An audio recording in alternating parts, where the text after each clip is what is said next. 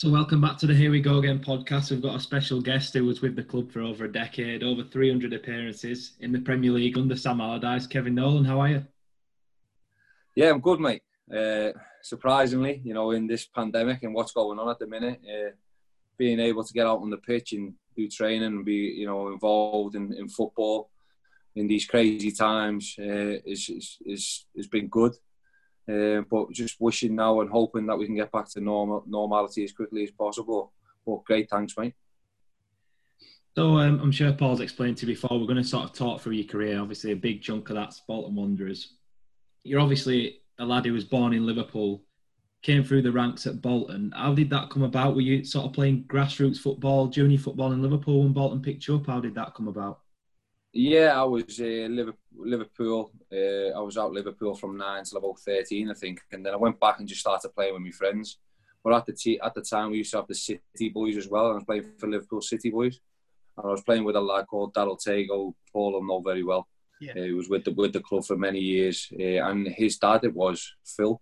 He was the one who we were on our way home from Liverpool City Boys training, and he'd asked me how I was getting on at Liverpool. Yeah, and I said, I haven't played for Liverpool now for the last 4 or 5 months. He was like, and he sort of slammed the car on. What? And I was like, one of them, real dramatic reaction, which I weren't expecting. I've gone, I've been playing with South Fulham, we stood the league, and he was like, oh, we can't be having that. Well, do you fancy coming to Bolton? And I was like, well, yeah. And sort of that's how it come about first and foremost. And then from there, we ended up, I ended up coming up training, ended up doing it a couple of days. And I remember at the time, a fella called Rob and Phil Bell, Belly's dad, who was playing. Rob was playing for us as well. And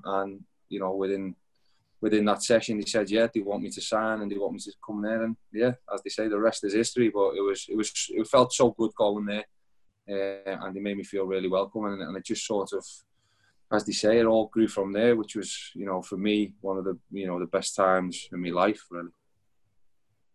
How long did it take you to sort of get close to the first team picture and training with the first team? How long did that take you? Well, I joined that season, and then so I was under 15, it would have been. So that's the season, and then I went into under 16s the year after, and then I was in the actual squad for the FA Cup tie for the under 18s. So that meant that there was some sort of development there, and I was on the bench there. So it was great for me. So I always felt like I was moving, and I was getting options and not options, but opportunities to sort of show what I'm about and show me, because I was doing very, very well. And we had a really good side in that under 16 side. I think we went the full season. We didn't lose many games. If we did, maybe one. And we were playing all the big teams: Liverpool's, Man United's, Everton's, Man City's, all the teams around us. So it was a tough old league or tough old week to week games, but we held our own, definitely. And for me, it was a natural progression. I ended up then getting offered the academy scholarship, which was was the first season, and it just went from there. So from the time when I had the sort of jerk of me mate's car just sort of stopping in the street because I've been released by Liverpool and him asking me to go to Bolton, I think within that 18 months I've been on the bench for the youth team in an FA Youth Cup, and I was actually then I've been offered a scholarship, which was beyond my wildest dreams, which was great. Kevin, what were your first impressions of Big Sam? Because you obviously must have kind of met him more or less straight away when you came, because he did give opportunities and he was very interested in the youth setup, wasn't he, and how that was managed and progressed. Yeah, well, when he first came in, it was just like, what is that on his lip? It was like a little slug on his lip, if you remember. I don't know if you can remember that far back, but yeah, I remember him being a giant of a man, me only being a 17-year-old boy, because it was Colin Todd at first. Yeah, of course, yeah. And I was in a lot of reserve team, but wasn't really getting the chance to train with the first team. But as soon as Sam come in, it sort of just escalated from there. I was always involved with the first team training, and if I wasn't involved in the first team training, I was playing for the reserves. after Sam come in, I very rarely then went back down to what was then the under-19s. When I moved, I was only just turned 16. I think it was a week after, and I'd moved out, and I'd come into training, and it was a week, 6 months, so 16 and 7 days or something, and it was my first time as a professional. Well, sorry, I should say as an academy scholar. And it was just so different, and then it just went from there. Really, I was playing in an under-19, so we were playing against lads always, which was made it tougher, but it was better for us and for our development, and it gave us a mentality and a strength that we were there to develop as players. And I think that's what Martin Dobson and Chris Sully seen at the time, is that although we were getting a good few ardens, there was a lot of positives from the beginning of the season up until the end, and we got a couple of lads through because of how we done that and how they shaped it up, which is only a tick by their names and what they done. So, but yeah, Sam was massive for me. As soon as he walked in, we recognised that he wanted me to be around the first team, which was great for me. So I had that full sort of second season which would have been under 17, if you like, where I was. Who were some of the players at the time, like the senior players who would have taken you under the wing? Per Fransson would have been there, wouldn't he? Per Fransson, Klaus Jensen, Fishy. Klaus, of course. Fishy left to go to Charlton, but then we had, Dane Allsworth, Forrest. There was a proper, old school Mikey Whitlow. Yeah. Steve Banks was there. UC was there. Gudny Bergson. There's so many great senior players to look up to, I guess, wasn't there? Yeah, and they were a great bunch, and Per Fransson sort of took me under the wing because I was that sort of position, and he was brilliant with me. On nights out and stuff, I'd go to his first, and he'd have me back on everything. So it was nice knowing that, and Neil Cox was there. He was. I used to do his boots, but I think he just left when I started playing. Really, I think Sam got rid of him. So, I knew a lot of them, but it was sort of still the old school. But they were really respectful of me, and they were great with me, which was fantastic. And then obviously I established myself quite quickly, which was nice, and took me opportunities when they come, which obviously always helps, because I think then they should start to have a bit of respect for you. And they were great with me, and I just tried to work as hard as possible. And I think they could see that I'd do anything, to try and become a professional footballer. So it was great on my side. But it seems weird looking back now, and when I see myself in them first kits and stuff, and how skinny I was, and how young I look, and it was like, my God, my boy's only 7 years off that now, and it just feels like it was miles away. But it all soon just creeps up on you. So that's why I keep telling him now he's at Nottingham Forest at the minute. Yeah. I keep saying, enjoy these years, because in a couple of years it might not ever be there again. So he's doing really well. But yeah, it's just great. It's great looking back, and it's nice when you do things like this to look back on things like that. And your debut, can you remember much about your debut? I mean, obviously you will do, but who it was against and how you was it Charlton? Yeah, March 2000 was it? I think. Charlton, yeah, I think we got beat 2-0, didn't we? Yeah. But I think I come on before that. It might have been. I think I come on against. I come on against Fulham as well. I come on in 4 games that season. Crystal Palace away.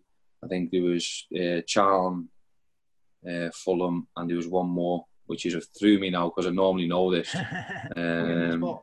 And I'm really, really, really upset that I don't know it.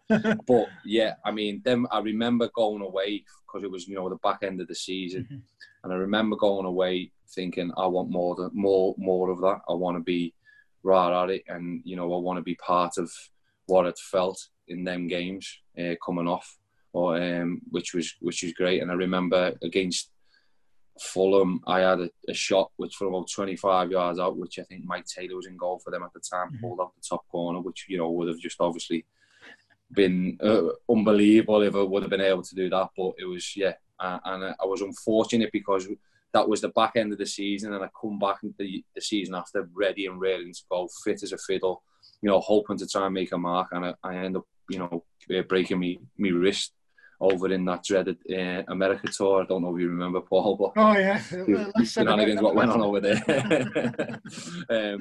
But yeah, I was lucky enough out of the thing when all that stuff went off. The gaffer and I had come back because the gaffer had to get players because we didn't have any. We were scrambling around for them, and I had to come back because they thought I needed an operation on my wrist, which I didn't need in the end.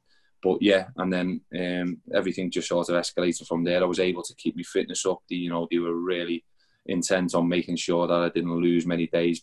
I remember having my arm like this and like being in the running in pools and stuff like that. It was whatever they asked me to do, I did never worry because I had a big cast on. I just said, yeah, I'll do it because I wanted to be a part of Sam's squad. And it sort of went from there. And then I remember just getting a phone call. I trained in the day, and I weren't in the squad at all. I weren't doing anything, but I trained, done a little bit with the first team. I'd literally got the cast off, I think, about 4 days earlier, and I don't think the physios were too happy because I'd have to have it, strapped up. And I got a phone call from Phil Brown on my way home, and he just said, "You're in the squad. Get your tracksuit and come back." Brilliant, yeah. So I live a tracksuit, drove back up, and then I was on the bench. Lo and behold, after about 60 minutes, I think I was on the pitch, and that was it. Then it just sort of kicked off from there. I went on with the wrist, all the wrist stuff on, and then yeah, as they say, the rest is history. Like in terms of that was the beginning of what was going to be then a successful first season in the Championship, where I went on to make, I think it was about 38 appearances, if I'm right. Yeah, or it might be in and around that. Yeah. I think 37, so I'm close, mate. Yeah, see, I told you that I'm not too far off. The other game that you couldn't think of earlier, I think it was Man City, the fourth one. Man City, it was. Yeah, I come on for John O'Kane. That's the one. I come on for John O'Kane because he had a really tough time against Kennedy. Remember Mark Kennedy, the winger? Oh yeah. And he'd absolutely. I don't remember Main Road. He used to be really wide, so it was great for wingers. And I come on at right wing back.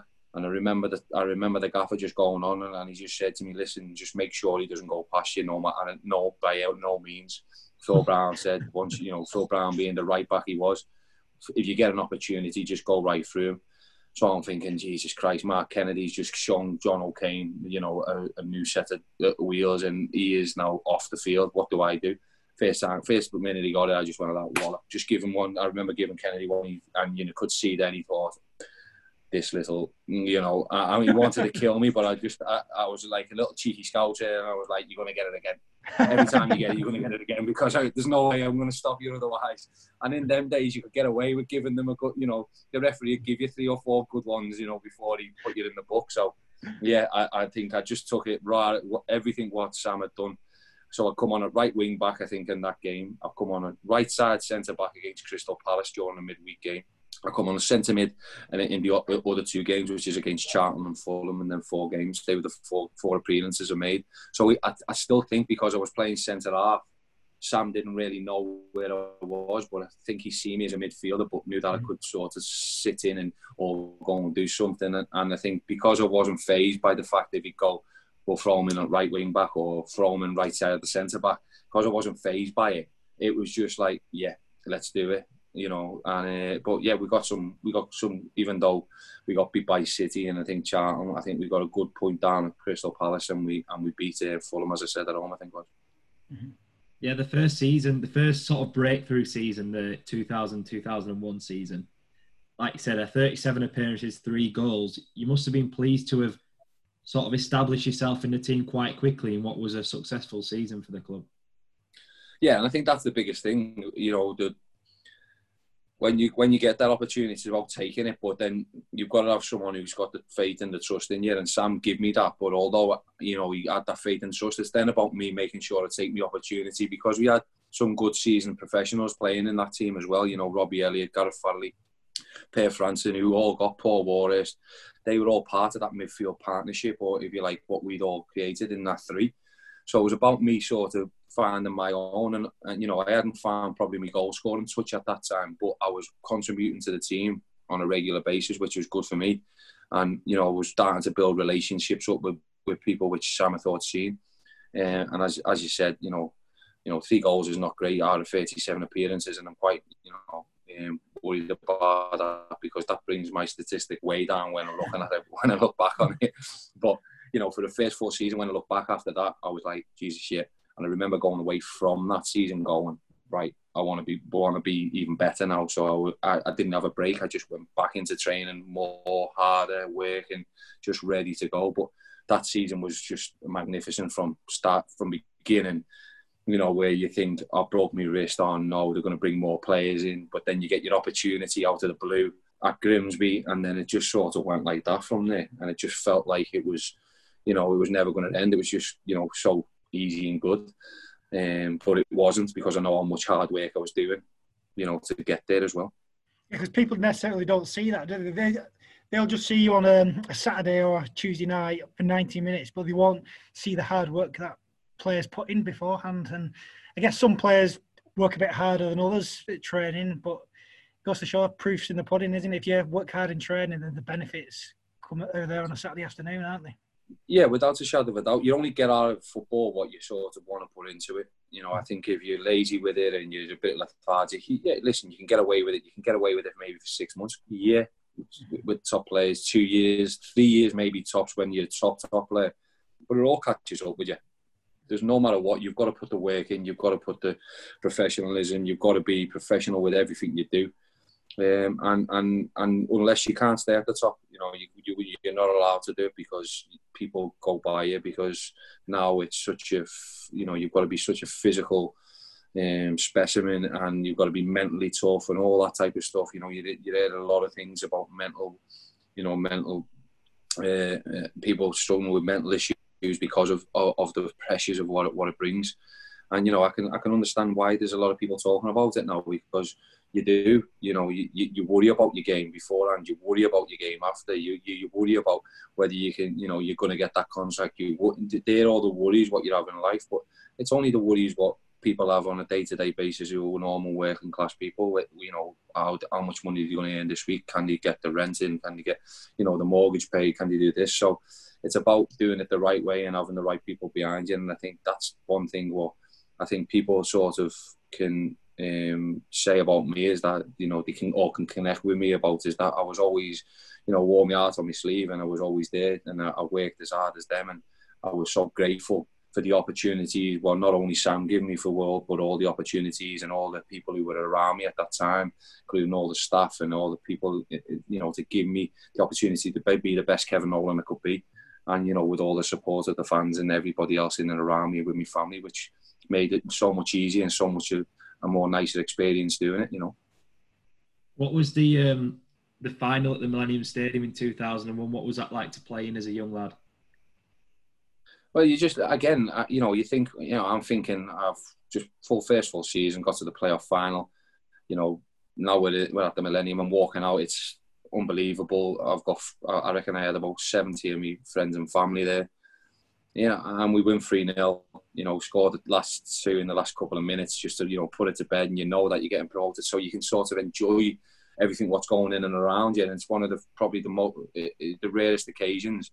And then I relived it again years later at West Ham, because we scored in like the 90th minute, and you can sort of look back and you're thinking, Jesus, you know, you're looking at all the crowd, you can see how happy they are, you know it, you're going to the Premier League, it's like, wow, you know, what's happening. And I remember that night, like, you know, as if it was yesterday, we had such a fantastic evening, everyone stayed over, we had a big party together, we all had a drink, and then we went back home to Liverpool, and then everybody from all my family to friends, they all gathered at my house. I was walking around with my playoff final winners medal all day, couldn't take it off, you know, wouldn't take it off, because I was just so proud to have done what we've done. And it was just such a fantastic experience. And it was just like, and I remember just, you know, that night, and you know, lo and behold, I didn't drink at that time, so it was, you know, I think I might have only had a couple of beers.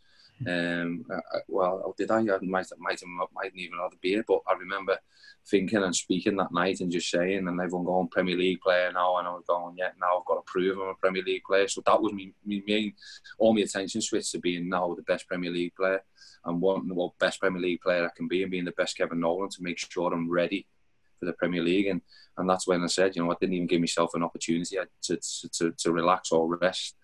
I think I booked an holiday with my cousin for a weekend. Then we went to Magaluf, which was my first lads' holiday, which was, you know, or that might have been the year before. So I don't even think I went away that year. I might not have. It was crazy. So, but I was just hell bent on just getting ready, making sure that I was fit as a fiddle as soon as I walked in on that first day pre-season, and I was. And it obviously shows with the start we had because of what we done and were able to do during the first this season back in the Prem. Yeah, and it was against Leicester, if I'm not mistaken. It was quite an extraordinary game, really, wasn't it? Yeah, don't know why, but it's quite funny actually. I've got a couple of friends now who are from Leicester, because obviously being Nottingham, got to know a few of the dads at Nottingham Forest, where my boy plays, as I mentioned earlier. And a few, they're Leicester fans and the dads and that, and they were all in the ground when I done that. And it made me so on my Premier League debut. I say, that was the easiest Premier League debut I think for anyone. Just gone to Leicester, you win 5-0. It's not a problem for over Street. So I'll give them a bit of stick about it. But yeah, I remember it. I got the fastest goal. I was the fastest goal in the Premier League. So it was the first goal in the Premier League that season as well, which was great. Which I've still got in, as a trophy with my mum's. So she's got all my trophies and stuff. So yeah, I mean, and then to get the second, and then I had an opportunity to get an hat-trick. And I remember the gaffer saying to me the day after, or it might have been the Monday when we'd done the analysis of the game and everything. He said, you should have had an hat-trick there. And I went, don't worry, I'll get one. And it's a big shout that. And you don't realise then, because obviously your first game, you're thinking, yes, we've just won 5-0, we've done so well, and you're thinking, this is easy, this stuff. But yeah, it took me a long time to get that hat-trick, but I got it. But he said you'll be lucky to get 3 or 4 in your career, so with the position you play. And I went, all right, okay, well, I'll prove you wrong, don't worry. Which I did in the end, but it took me a long time. I think people might have been surprised at that 5-0 victory, but from my memory at the time, Sam obviously prepared the players really well. Just going back to the playoff game against Preston, the lads just seemed so confident. They were just so quite easy. It just seemed. I went into the dressing room before the game, and there wasn't that tension that you'd normally expect. Whereas like Preston, they look like rabbits in headlights, and they look phased by it. But the Wanderers lads and the coaches, they just seemed really comfortable in the surroundings. And for me, I just thought we've won this game and we hadn't even kicked off. It just felt. Yeah, I mean, I think that's something what Sam brings, and I think I've sort of put that on. When I was in the match, is to sort of try and bring a calmness to it. Although it's it's a fantastic occasion, it's great. You cannot get carried away with what's going on. It's about the 90 minutes on the pitch, and you work up to then. And what Sam was great about is that he always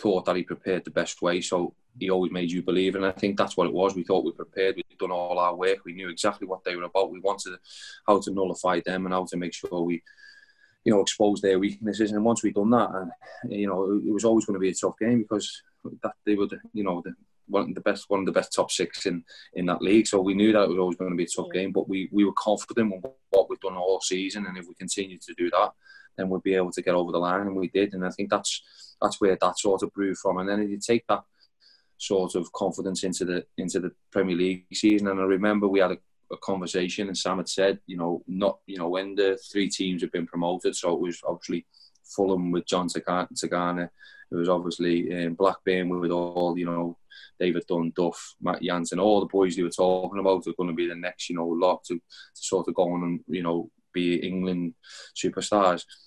And it was us, and we were unlucky not to be in their top 2, but for the fact that, Fulham had spent a load of money on, a Louis Saha, they had some big players at that time too. And we were sort of like the misfits, if you like, a couple of youngsters, a couple of lads who'd have plucked from, first, and then lads who had just been there, and we've all got together, but we bonded. We had such a bond that we thought we could get, we could break them too, but we unfortunately didn't, and we got up through the playoffs. And I remember Sam just immediately turned his attention to the fact that, well, actually, this is the next step now, because out of all the teams who've gone up to the Premier League and the Championship up until then, or at least one of them has gone down every season. Mm-hmm. And he's saying they've spent money, they've got the rest. So everyone's saying that's going to be you. So that's what you've got to do. So we immediately put it on us in pre-season. This is what you're up against. You're going to be relegated by the fact that what it says, and what so we're breaking the rules basically, because of what's happened, or the probability of 3 teams staying up is zilch, because it's never happened before. So we're going to have to do something special if we're going to stay up in the Premier League. Because, you know, the 3 teams have gone up, have never stayed up until then. And we were able to do that, which was a fantastic achievement, because everyone was saying, you know, Blackburn deserved to be there. John Scannell took Fulham up, and they were going to spend money. They were spending money like no one's business. And we were, again, the ones. But, you know, Sam, again, went out, done all his business deals, got all that right, then got everything else, brought people into the club who were going to make the club better. And that's where he sort of started getting, you know, that environment, which was the most crucial part of it, and bringing winners to the environment and making. So we had a couple of young lads who sort of got involved with that then. You know, Yussi was only young at the time, myself, Michael Ricketts, Ricky Gardner, you know, just to name a few. And you know, used to bring a Youri Djorkaeff to the place. And the next minute you see him and the work he does and how he handles himself, then you sort of go, right, well, that's where we're going. That's where Sam wants to take us. So we all bought into it. And I think that's why we were able to stay up that season. And it was, you know, brought Freddie Bobic in, you know, later on in the season to score when he scores that hat-trick against Ipswich, which, you know, sort of seals the fact that we're going to stay in the Premier League. Just them little moments of brilliance and genius from him, and then players stepped up when needed to be for him. Rod Wallace come in, he come in too, you know, but with a wealth of experience, good lad around the dressing room. And these were lads who'd won leagues or won titles and won things, so they were coming in with, and Sam was bringing them in to bring a positive attitude towards the squad and to get results, and know, you know, when you are leading 1-0, can you see the game out and all that type of stuff, which we had to do on many occasions. So yeah, it was such a special time and special place to be at the time, and seeing it grow.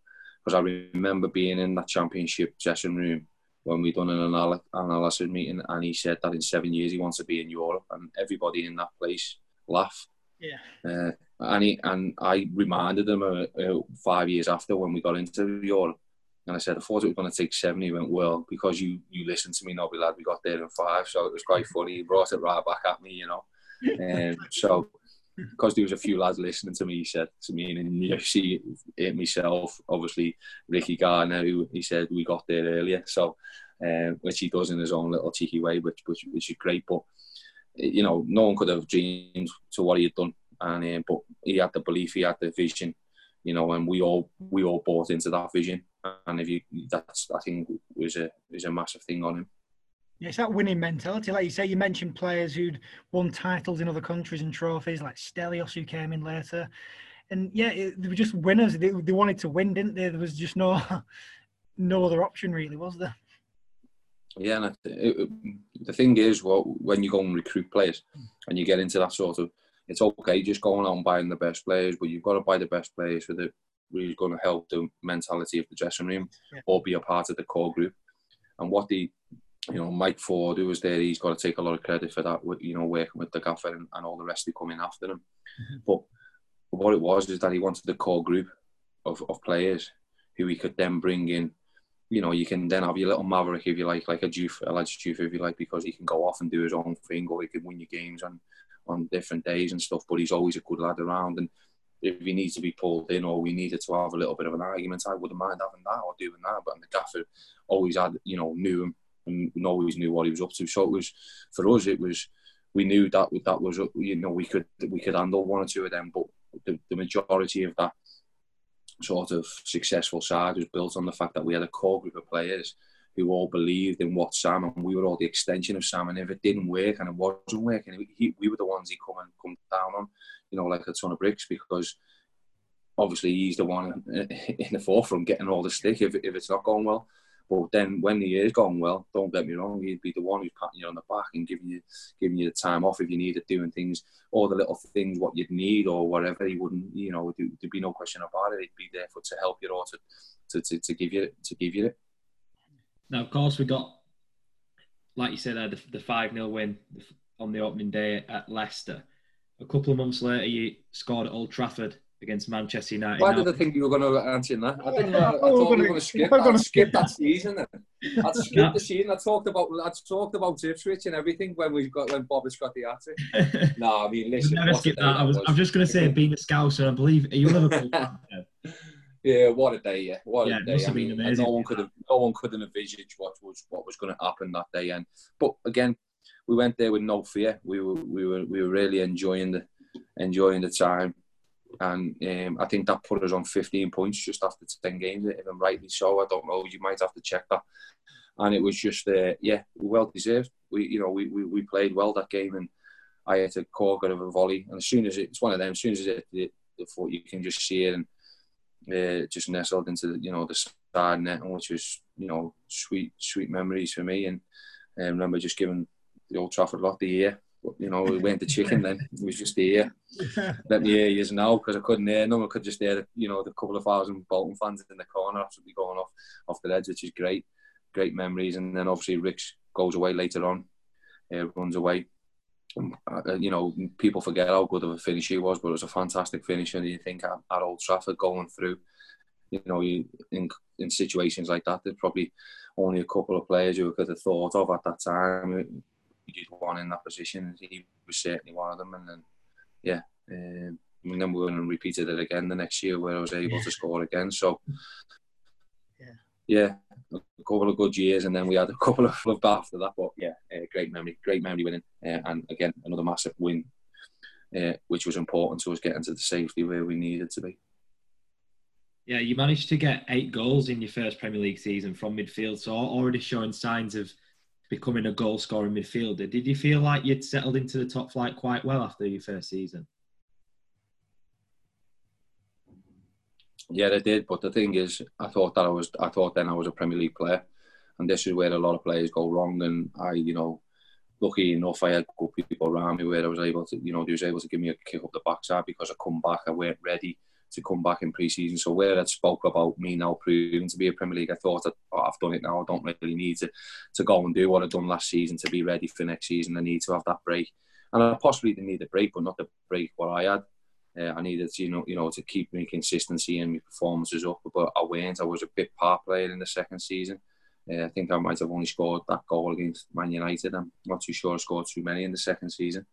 But that was a learning curve, and it never happened again.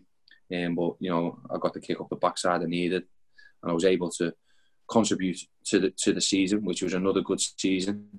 But it weren't the contribution which I should have made or could have made, if you like, and that was because I took my eye off the ball, probably because I thought I'd had 2 fantastic seasons back to back. I thought then it's just going to roll on.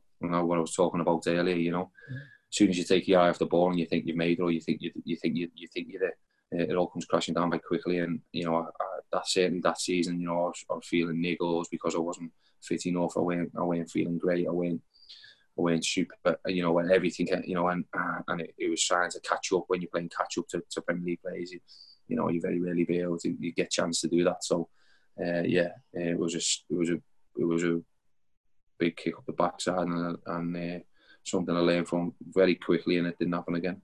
And I suppose the senior players in the dressing room would have helped you with that, wouldn't they? Did anybody pull you to one side and said, "Hey, Nobby, come on, pull your socks up," kind of thing?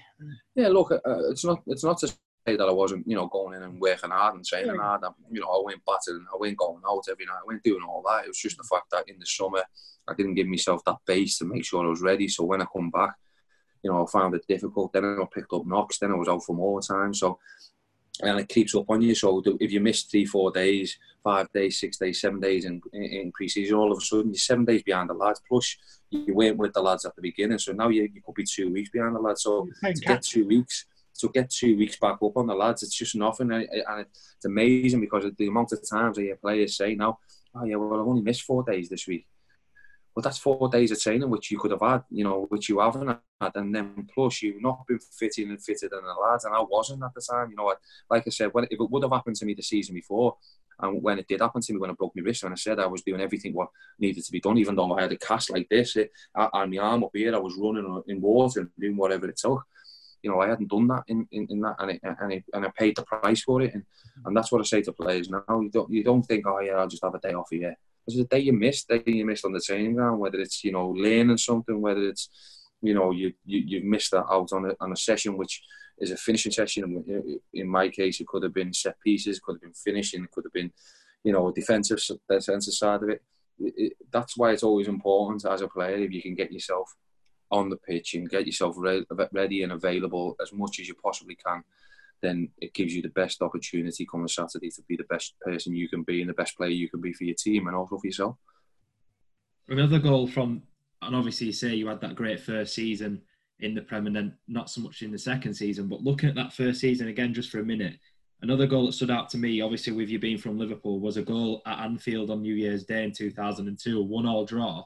How did it feel going there and scoring?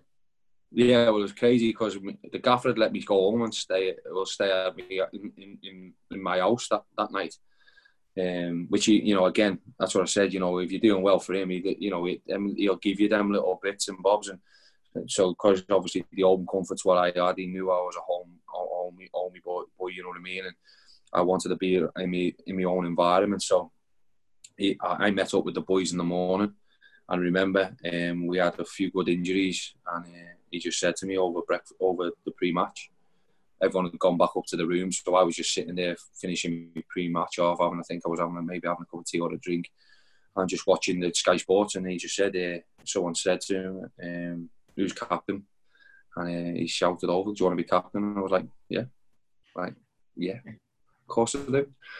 And I've been captain for the reserve and stuff, so like it weren't something new to me, and I've been captain all my career, with all my schools and everything else. So, but I thought it was just sort of a joke, and he went, I bet you do, and all that, laughing, and then we just went on to something else, and then got to the ground, and then he's asked the kit man's asked him, and he said Nobby, and he's given me the captain's armband, yeah. So then obviously went out, and then remember coming over, and I remember Henrik Pedersen, don't know, he's still got over today, his leg come up here somewhere, and he got the ball back over, and I remember just coming in the back post and just sort of half volleying into the back of the net and just standing there with wickets like that, like showing the armband, which was, again, a great moment. And a lot of people there in that stadium who knew me, who were very, very supportive of what had happened. And although I took points off Liverpool, which was again, was a great moment early on. Yeah, you spoke about Sam Allardyce and obviously the ambition that he had bringing in, your Djorkaeff, Koch's, players like that. But we spoke to a few of your teammates as well in the recent weeks, and they said that he had a big emphasis on sports science. How beneficial was that to you guys? Well, you could use it as much as you want or as little as you want, but the thing is, if you didn't buy into it and buy into what he'd done in terms of, you got left behind. Because we were well ahead of a lot of people. A lot of people go on about Arsene Wenger and what he done for Arsenal. I'm sure if Allardyce would have got a job, like a big job at the time, in one of the big clubs, with what he was doing at Bolton, he would have took a top 3, 4, 5 club, and he would have got them and would have done what I think Arsene Wenger done to Arsenal, because we were well ahead of everybody in terms of what we were doing. The methods, the training methods, all that type of stuff, and physically, all the nutrition, all that type of stuff. He was second to none, because the thing is that at that time, I think Sam, a lot of managers want a control of everything and think they know the best of everything because you're the manager. Sam was one of the only ones who was very comfortable in their own skin. No, he's the manager, but he'd allow the top, what he's seen as his top physio. He would have an opinion, and that's his opinion, and he'd take that. And if Sam didn't think it was right, although he'd question it and he'd want to know, but in all hands, he'd go, "But you're okay. You're the physio. I take it from you." Fitness coach, same. So we had to buy into them people and that thought process, and because it's not just going, "Oh yeah, this is what I think." And Sam hadn't become the best fitness coach in the world all of a sudden, or the best fitness coach in the Prem, or whatever you want to look at it. But Sam's got to be bought in, and you've got to buy Sam to go, "Well, yeah, I'll believe in that." And then him to go, "Right, okay," and then bring it into football. And how can we bring it into football? What can we do? And that's what he was best at doing, to bring in all them little things. And having all this staff, and I remember that we had a large staff, but the staff were all there, and they all had their key bits to making sure his team was the best team they possibly can be for our team. And something which I admire about him, because obviously he was comfortable in his own skin, and although you know, it seemed at the time that he wouldn't be there, or he'd be in his office and everybody else would be running things. We all knew that it all come from him, you know, and we all knew that when we were talking to that staff, his staff, we were talking to him. It was never the fact that, oh, we could then go and overrule the fitness coach and go, why is he doing this? The gaffer would be like, get out in the office. I know what he's doing. Go and do it. I'll be out in 10 minutes or something like that, and we'll have a discussion after. And I'll tell you why, but don't question my staff. And that's where I think his staff, you know, so loyal to him and they were so good. And they were able to, and he was able to sort of go, you know, so far with them. And if you look at them, all the staff who are at Bolton now, you know, they've been picked and nitpicked from all the top clubs to go to them. And I think it's happened with all the staff he's picked because, you know, that's important. And it's something which he said to me when I was going into this side of it. He said, you know, it's always important to have the people around you who you trust and you know, but, you know, are willing to tell you when you're wrong. He said, it doesn't mean that you're wrong, but they've got to have an opinion. They can't just be all yes men and, you know, be happy with what you're saying. They've got to be able to challenge you, and because otherwise you'll go stale. It might work for a year, it might work for 6 months, it might work for 2 years. He said, but you'll go stale and you won't ever be able to move forward. And that's something what he wanted. He was always looking for the next, what will give us that next percentage? What will give us that next extra bit to make sure that we're staying ahead of the game?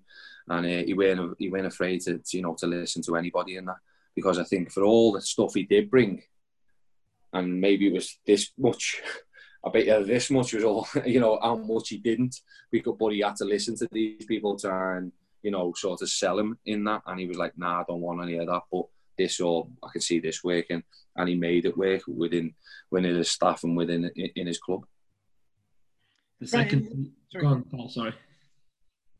I was saying that some of the players he brought in, he, like looking at Kevin Davies, you know, that for all intents and purposes, the careers might have finished at other clubs. You know, like Kevin Davies is the prime example. Kevin Davies was, when he comes to us, I mean, he'll probably tell you himself, he was overweight, he was in such bad shape. I think he'd just come back away from Southampton, did just reach the FA Cup final. He'd had a huge summer. He wasn't the Kevin Davies what you'd see, you know, a year later or even more, but he worked his socks off like Kevin Davies, and that's what we liked about him from day one.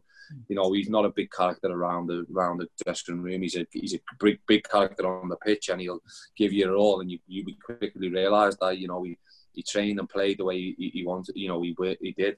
But, you know, he was quite a, you know, shy lad, quite private, quite quiet. But, you know, him, you know, when we first met him, great lad, and we knew, but and the gaffer, you know, got him fit.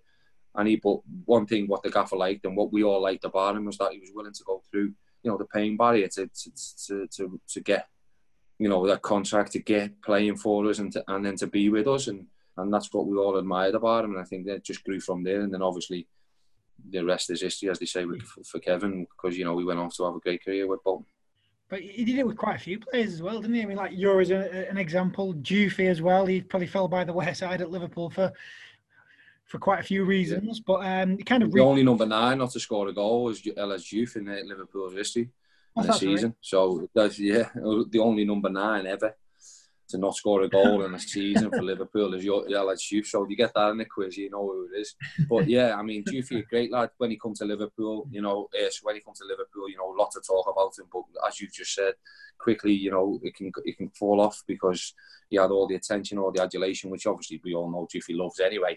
But when he comes to Bolton, I think he found a place where, as I said, you know, I hate it, but like it's like the misfits, isn't it? You know, and we bring in someone, and you know, we try and fix him, or if not fix him, but give him an environment where he can flourish. And I think Diouf did that. And he, you know, for me, I know he has a lot of spats with a lot of players, but for me, he was always great. You know, we had our spats ourselves. We had our.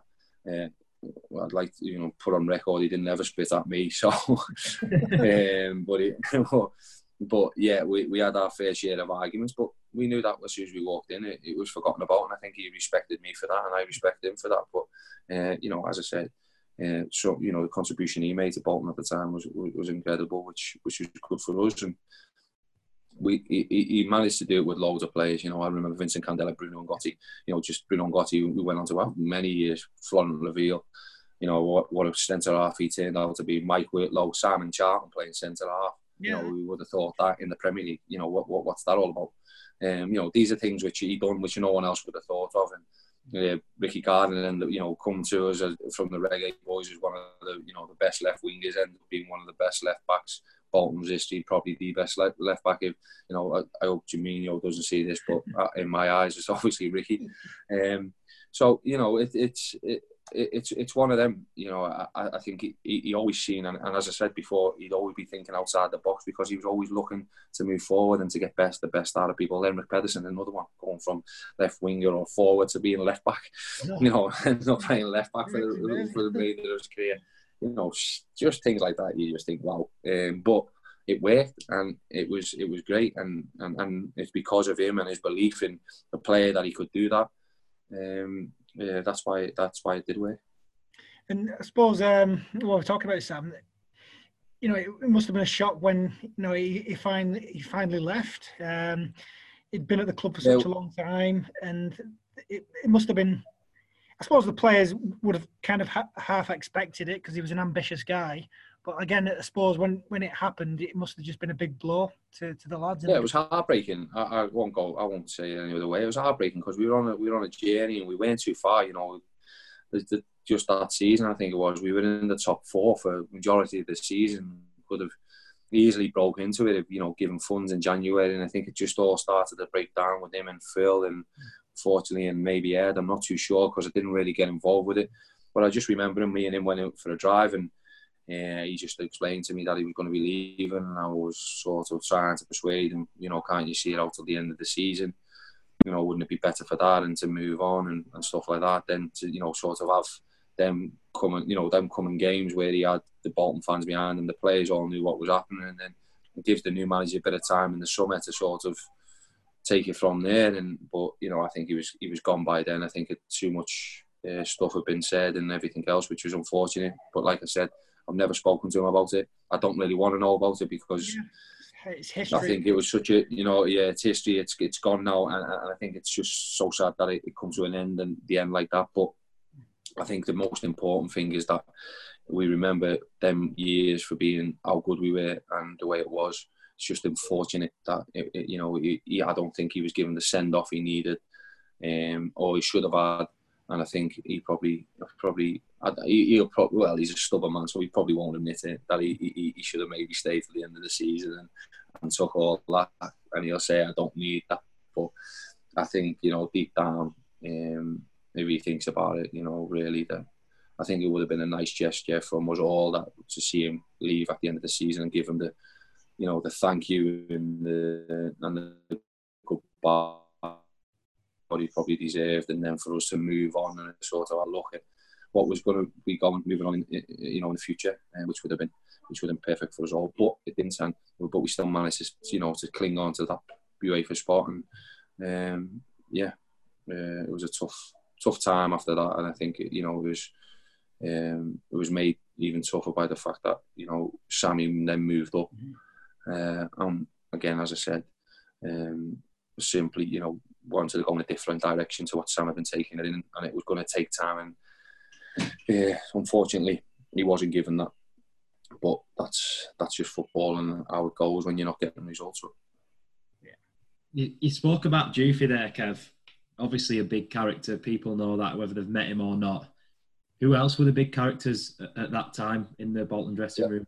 All big characters, you know. Myself, big character. Speedo, big character. Dufy, it was just flash, really. If Dufy come in with a chrome car or whatever, you had Nicky Hunt then. He was coming in Ferraris, you know. he was a big character, you know. But, you know, got the least there, but the most spikes in it. Like, I don't know how that ever happens, you know, Hunty. Who else did we have? JJ at the time. Ivan Campo, what a character he was. You know, Fernando Hierro, when he come, you know, the presence he brought to us all. But Kevin, you were the captain amongst these players. I mean, how much that was? A young lad, captain, World Cup winners, international legends.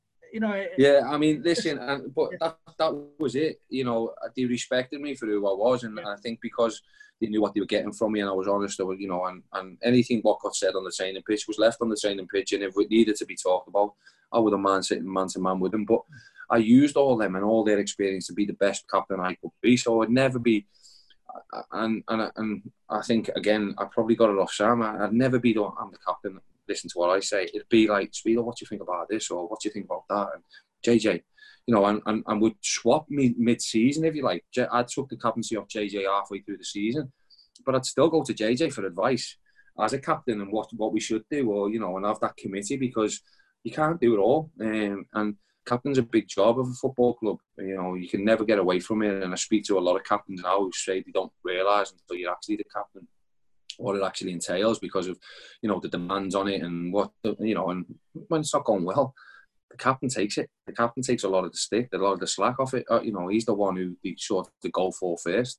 And you know, I think that happened to me, you know, at the club, and you know, at numerous times. And you've got to have big shoulders to be able to take it, because in the good times, they're the ones where they're patting you on the back. And I think I was always able to do that. So yeah, although I had all these big characters, big players, big, you know, teammates, I treated them like teammates and mates, and I wanted the best. And if I thought that they could help me in any way, I'd always use them. And I wouldn't go off and just think I know it because I'm the captain and I wear the armband. Far from it. You know, I had people there who've been in the game a lot longer than me, done a lot more than me. So why not use that wealth of experience? And I must say, the 6 months what I had with Fernando Hierro was just invaluable with some of the things, and I took all the way through my career. Speedo, obviously, I've been in for years next to me, you know, and being a very good friend, and I was still, you know, very much in touch with him, you know, every couple of weeks, you know, which is very rare. Considering in this game, I've only got a few friends really who I speak to, football friends, if you like. You know, when we see everyone, all these memories come flooding back, and we have these great nights or great days. But it's very rare that you speak to all the players you play with. You know, you have the numbers, but you might just drop them a text every now and then. But Speedo was one of them. I knew, you know, from anything, if I wanted to just give him a quick call, I could do that. And it's such a sad case what's happened, and what happened to him, you know, was such a tragedy. But again, you know, pressures and stuff like that. That's what happens. But yeah, for me, I was probably a good captain because I was able to, you know, lend an ear of any of them players at any time. In your first sort of couple of seasons in the Premier League, you got a call up into the under-21s, the England under-21s team. How did you find that, and which players were in the group that you were with? Yeah, I mean, we had Gareth Barry, Joe Cole. When I first went out there, Shola Amioli, Peter Crouch. But I always found it dead bizarre because of David Platt, you know, for some reason. We didn't get on. Not that I'd known him or anything else, but, you know, I just didn't like his methods, didn't like the way he worked. We played David Prutton, who was only played a few games in the Championship, I think, at that time, and he played majority of the games for David Platt at under-21 level. Now, I know Prutz, I like Prutz. He's a good lad. But, you know, I was playing in the Premier League, scoring goals, and still couldn't get in the under-21 squad. So it quickly turned me quite bitter towards David Platt, and towards what he was trying to do and wanting to do, because I thought he had such a quality group of players at that level. We could have affected tournaments in a big style, Olympic time, but weren't able to do so because, in my eyes, he was probably picking more favourite. He was more favouritism towards players he knew than players he didn't. And I can't really remember David Platt watching me in all the Premier League games I played. Can't remember someone coming up to me at any point during them sessions or during my time with the 21s. Do you think you'd had more 21 caps had it been a different coach? Or is it hard to say, I guess? Yeah, I do. Yeah, I definitely do. I think you know, I was definitely in the wrong time coming up in the 21s. But listen, we had fantastic midfielders. I'm not saying that I will, but I think I should have had more than one cap in the 21s. I think, you know, with what I was doing at that time in the Premier League, I think it deserved more than me picking up only one cap. Yeah. I was in a lot more squads, but you know, he was putting at one point he put a left back on before me in centre midfield, which I thought was so disrespectful. That's when I lost him really, and he lost it with me. But listen, everyone has their own opinion, don't they? And certainly, I've got an opinion of him. I don't know what his opinion of me. He probably doesn't even remember me, but it's just that's just the way it is, and I suffered because of that, because I didn't want to go back to England. So when the calls came, and I think it was probably more of a yeah, we'll just take him because he's, you know, I don't want it to be where people are asking why I'm not, when he's playing every week in the Premier League and scoring goals. Why isn't he in your under 21 squads? I think it was more of a courtesy call up, if you like, just to keep them offers back, than it was the actual. Because I can never remember having a conversation with him in the few times I went up to there, or even on the phone. And I know it's obviously common knowledge when you're going up to England, you normally get a phone call off the manager or a coach or whatever, or when you first turn up, you have a chat. But no, nothing from him, which I was very surprised by when I first went. But now when I look back, no, I'm not surprised. Prior to your call up, though, you could have played for the Republic of Ireland, and there were a couple of other. I seem to remember like there was I don't know whether it was true or not, but you had some like Dutch ancestry or something. Yeah, I've got them. Yeah, my great grandpa was Dutch. Yeah, so but it all changed because the Cascarino thing, so I couldn't play because of all my grandmas. So it was all my great grandmas, all my great grandpas who were Dutch and Irish. Yeah. So it all changed because I had lots of. Brian Kerr was the manager of Ireland at the time, I think, and he called me a good few times about me going to Ireland and playing for them. And then when Steve Staunton was manager of Ireland, he was ringing me on numerous occasions asking me, and I just said, Steve, if you know, I don't think I can. I don't think I qualify. And he was like, okay, let's look into it and stuff like that. And they tried the best, you know, I must admit. And I was really happy to go because I think I was doing really well at my time in the Premier League, and you know, it would have been another, you know, bone, you know, on the string on the bow, should say. Yeah, to go and play international football. You'd have probably won 50, 60 caps easily, wouldn't you, in that year? Yeah. And then you know what comes with that. You start doing well there, and then obviously the next level. So yeah, I mean, look, I don't look back ever regretting anything, to be quite honest. I must admit, I don't really look back on my career because I feel quite privileged for the career I've had and for the clubs I've played for. But yeah, I think it.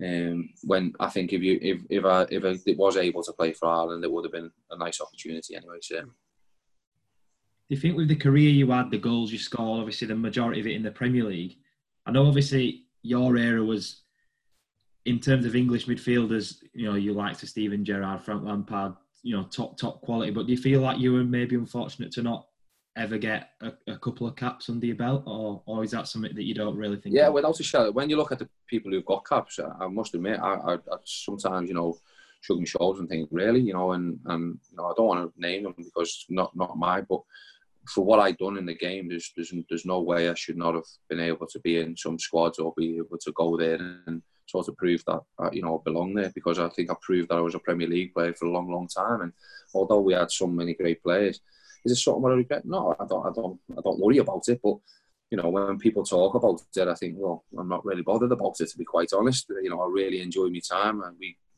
used to get some time off, so I used to be able to spend it with my family, go to Dubai, take kids away, do things, you know, go away with my wife. So it was never ever a problem in that respect. But when I look back and you think of all the players who have had caps and had them opportunities, I feel very unfortunate that I didn't get an opportunity to show what I did on that stage, definitely. And I think, you know, with what I'd done in the game, I was definitely deserved of a chance to go and show what I had.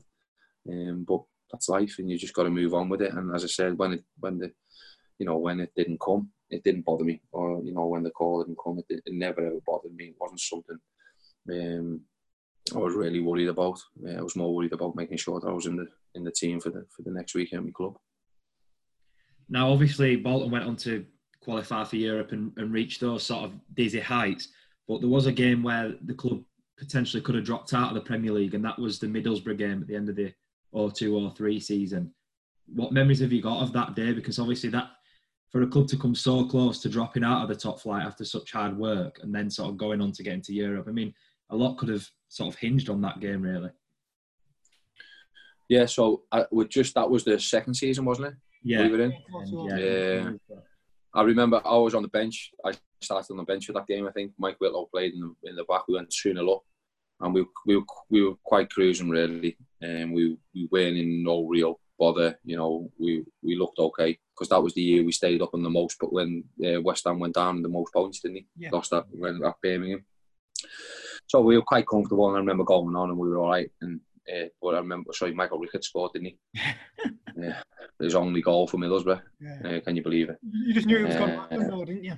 Yeah, and you know that sort of put the jitters up us. But I went on, and I felt comfortable. I didn't think that for any 1 minute that Middlesbrough were going to score, and I thought that we played it out quite well for a team again. In a pressurized situation, a squad.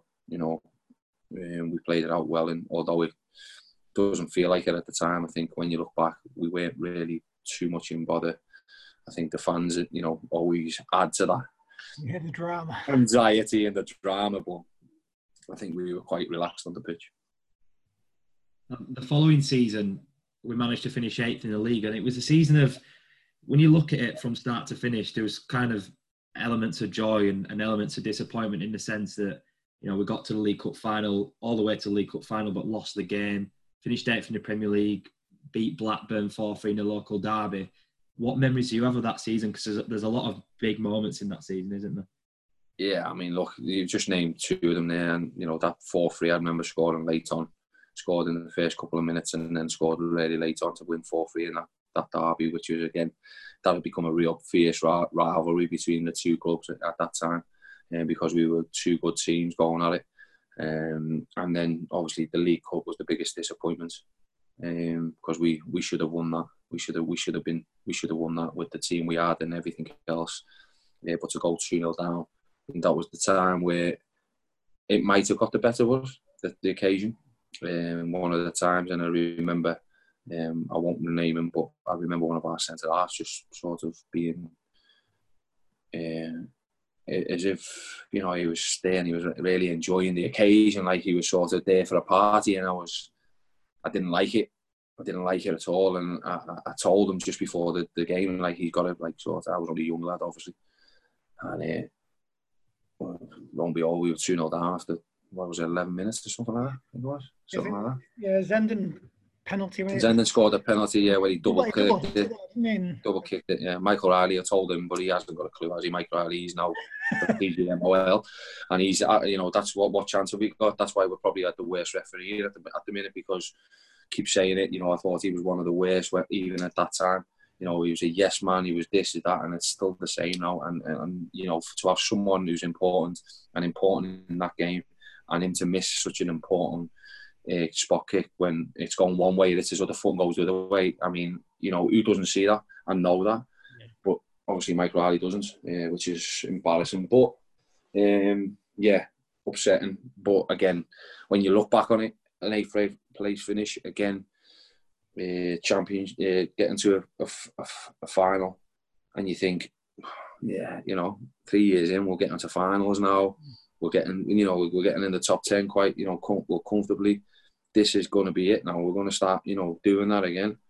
But it just shows how hard it is. And when you get there, you've got to take your chance and opportunity, which obviously we weren't able to do so. So I think that lingered on for the rest of the season, really. We had a sort of, stop-start season after that sort of cup final defeat, which is unfortunate. Yeah, one thing that you sort of can say about the team of your era is it's pretty crazy how often we used to get results against the top sides. It seemed pretty regular. What would you put that down to? Just belief. We weren't scared of anybody coming to our place at all. We were at the Reebok. That was our fortress. We built it in that way. We wanted people to fear that they were coming to a place. people used to sometimes, and I'd say it now, they used to probably lose before they even got in the building because they were thinking, oh, I can't be bothered today because I've got Kevin Davis who's going to bat me, we've got Kevin Owens who's going to run around and hit me, and then we're going to do this, and we're going to throw long balls in the box. They never give us any credit for the fact that we used to play them off the park for the full 90 minutes. People you know, they forget that we had a JJ Kocher, Ivan Campo playing with us, and you know, and maybe a Stelios on one side, Duke on the other, yeah, and Kevin Day. It was crazy, you know, the sort of perception what was out there. But I think we showed that we were the top side, and we firmly believed in them years when we went from that 8th finish and when we got to the final. We believed that we belonged with all them. We believed that we were a squad going in the right direction, and we were going to continue to get better. Did you feel like you got the respect that you deserve from like other teams and other players? We get it now. Get it now. We definitely get it now more than we ever did when we were playing. And I think when we were playing, I think they all seen us, it's Bolton, blah, blah, blah. But now when they think, actually, we just are a real good side, and all the people who you speak about in football and everything else, and that, you know, we obviously working with David now and Alan Irvine, who were both at Everton at the time. They say, you know, how much respect they had for us then, you know, and how tough it was because they were similar to us. They were building it. You know, David Moyes was doing the same at Everton, what Sam was doing at Bolton. If you like it, he'd moved to Everton when Sam had gone to Bolton, and you know, after that year. So, you know, Moyes moved on to Everton, didn't he? And then he started his rebuild of a club. So they know what he done, and they done similar with Everton, you know, which was great for them. But yeah, I think at that time, I think people had to respect us in the end because we were top 5 finishes, top 6 finishes, top 7, top 8. You know, we were a good team. Not many teams could beat us, and if they did, they'd have to work for it really hard. Yeah, I remember, like, for instance, like the Spurs, we did the double over them 3 consecutive seasons. I mean, it was just unheard of. Yeah. I remember we used to, you know, score a couple of goals going there at home and stuff like that, and we were at Spurs, as you said, at Tottenham Hotspur, who had good players, had good teams at the time, and you know, always expected to be there in the European places. We weren't worried about going to White Hart Lane. We had players who, you know, wanted to play there and wanted to be on that level, and we shown that. And I think that was a big thing, yeah. Yeah. Another team as well, Arsenal. I know Arsene Wenger liked to have a bit of a moan about Bolton, and obviously Arsenal were a top, you know, they were challenging for the Premier League title at that time, and they never ever liked playing Bolton, did they? Yeah, and again, I don't understand why Arsenal was like that, because he had a real tough team, you know what I mean? When Vieira and Henry and all them and Bergkamp, and we were playing against all them boys, they wouldn't come to Reebok and just keel over. They'd be having a, you know, real good go, and they'd all be up for it. He changed that sort of squad from being, you know, that fight, who'd be able to fight with you, and that's where I think they lost out, Arsenal, because they lost that sort of sense of when they go to a Bolton or they go to a Burnley on a Tuesday night or whatever, they'd have a real worry that he couldn't handle it, you know. And I think, you know, I was only watching the other day when they were 4-0 up against us when I moved to Newcastle, and at St James's at half time, 4-0 up, and we got back to 4-4. You know, that would never have happened. That would never have happened years before. Never, because once Thierry Henry, Bergkamp and everybody else and Adams and all them you're playing against and all them lads who were just like, you know, and they could mix it. Once they would have been 4-0 up, they would have been 5, 6, 7. They would have been ruthless, but it was the change of, and I think that's what Arsene Wenger could never get over. You know, he was saying it's not the way to play football, but I think he forgets how he won titles. Sometimes when he talked about us, I think he forgot how he won titles, because there was sometimes when I used to watch them and they were known for being the 1-0, you know, before he got there, 1-0 to the Arsenal. Yeah. So you've got to be able to play it, you know, in different ways if you're going to be successful, and that's one thing we were able to do. But you know, when Arsenal are spending millions and millions of pounds and we're getting free transfers and people here and there, you know, you've got to do everything you can to try and win. And that's what we did. You know, we have to have a game plan to try and beat Arsenal. We can't just go out and just sort of do what they do, because they're spending millions and millions of pounds on their players in every position. We can't do that. So you've got to find a way, and that's what we did, and that's what Bolton did. We found a way to make sure that we always, you know, we're in the game and then give people a go. And other goal people, I should say. Now, the 2004-5 season, it was probably the best. Well, I'd say undoubtedly the best season in Bolton's recent history. Qualified for the UEFA Cup, finished 6th in the Premier League. How good was that to be a part of? Having heard, Sam Allardyce's plans years before, how good was that season to be a part of? Yeah, I mean, tremendous. It was special. And I think not only that, we were well deserved it. We were great all season long. We were solid. We beat some cup teams along the way. It was just the next step and the next level. And it was just like, it's come early, but we're ready to go. And we always thought that as a club, we were there or thereabouts. And it was, there was some good times that during that season, especially at the end of the season when we were celebrating, a top six, top 6, 5, 5th did we finish? Yeah, I think. 5th, 6 or 4 or 5, yeah. I think. Yeah, 6th and 4 or 5. Yeah, so I mean, top 6 and to little old Bolton, top 6. It's incredible to think, and that's what we were known as, little old Bolton, but punching it with the big boys. Now, your first goal that season was in a 2-2 draw against none other than Man United. You had quite the knack of scoring against them. You must always enjoy scoring against Man United as a Liverpool lad. There's sort of that old rivalry there, isn't there?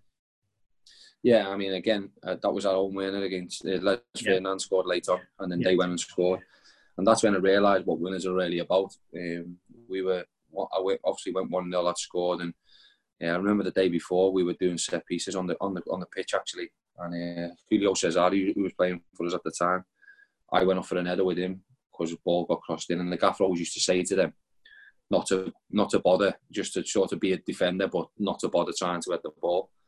And I remember Julio obviously not speaking great. Well, what shall we call the gaffer? Boltonian, or shall we call him? Where is he from? He's from Dudley, but Kent Bolton's Boltonian. So he'd obviously said, "Don't we?" And the next minute I've come in, headed the ball off a corner to score. But at the time, Julius Caesar's coming up and he's caught me just above my eye, and my eye literally split from here all the way round to here. It was horrific, blood just pouring out.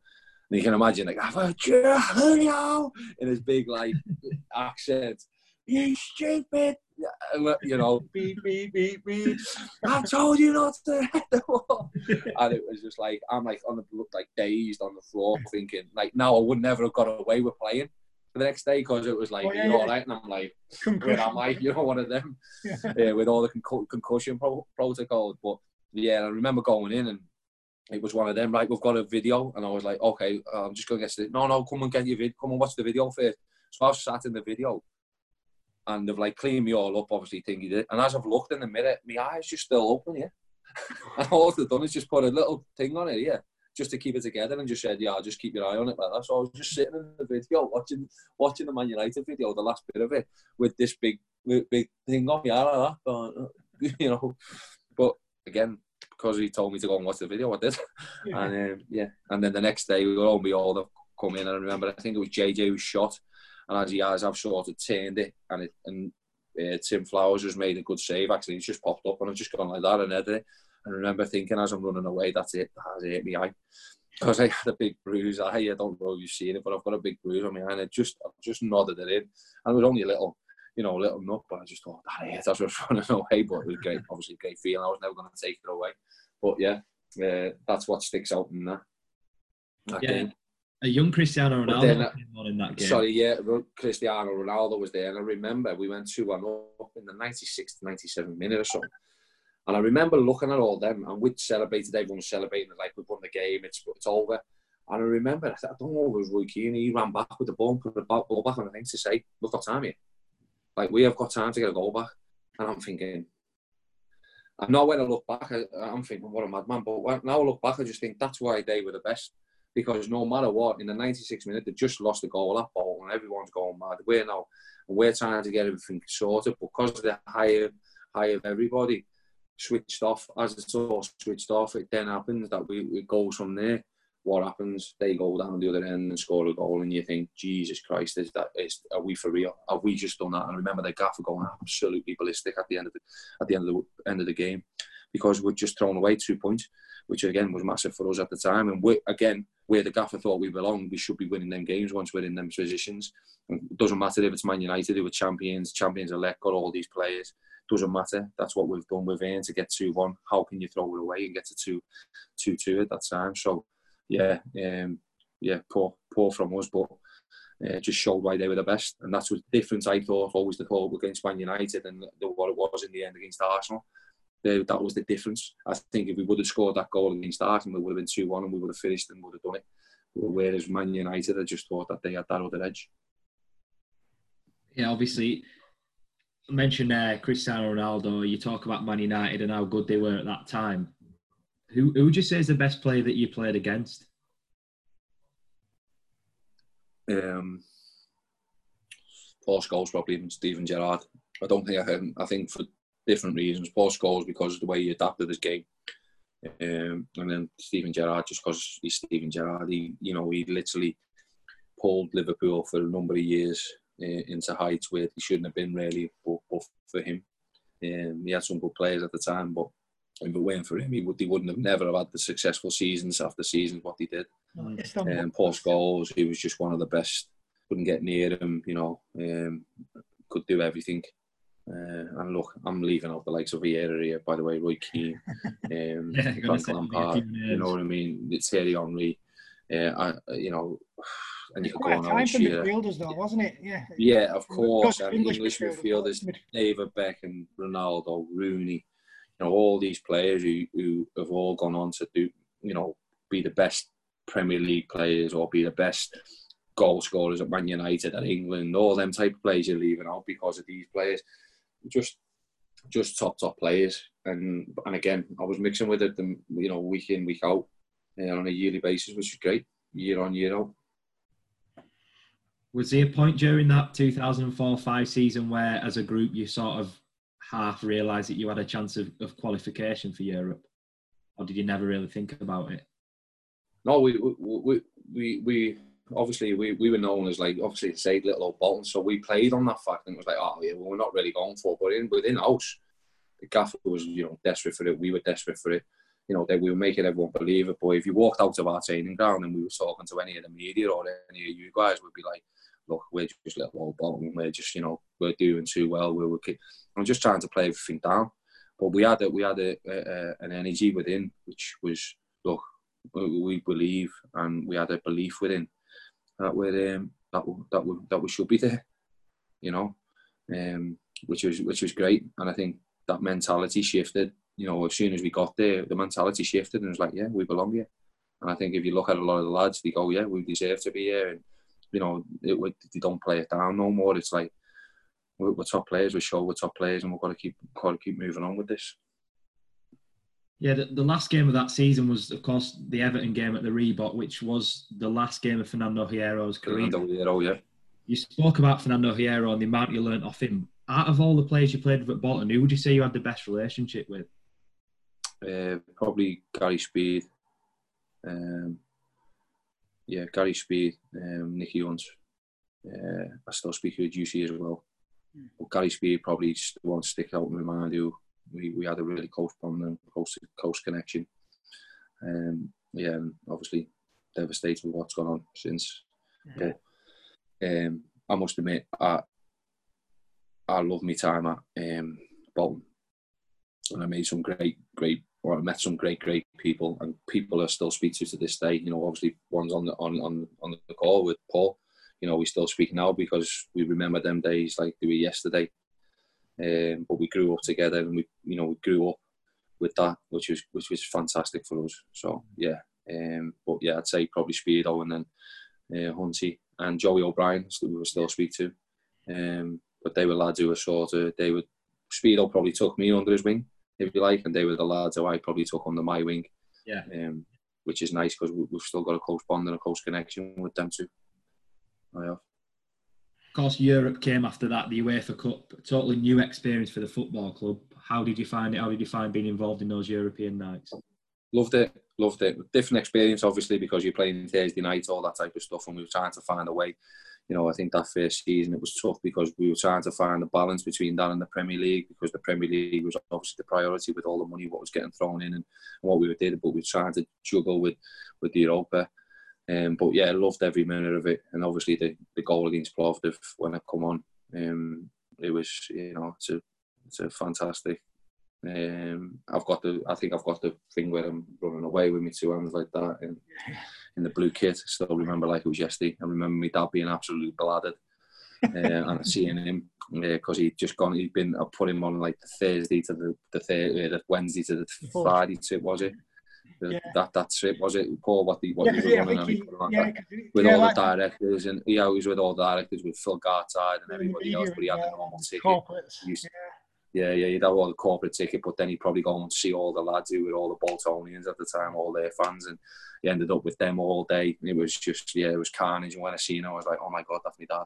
He's absolutely, but he was enjoying the ride and really enjoying it. So, you know, I couldn't knock him or mock him for it, because he was enjoying seeing his son do fantastic things for, you know, which he'd never ever envisaged. So, I can remember, because I was sub at the time, so at half time we'd gone out to warm up. Next minute I'm here and everyone shout, Kevin.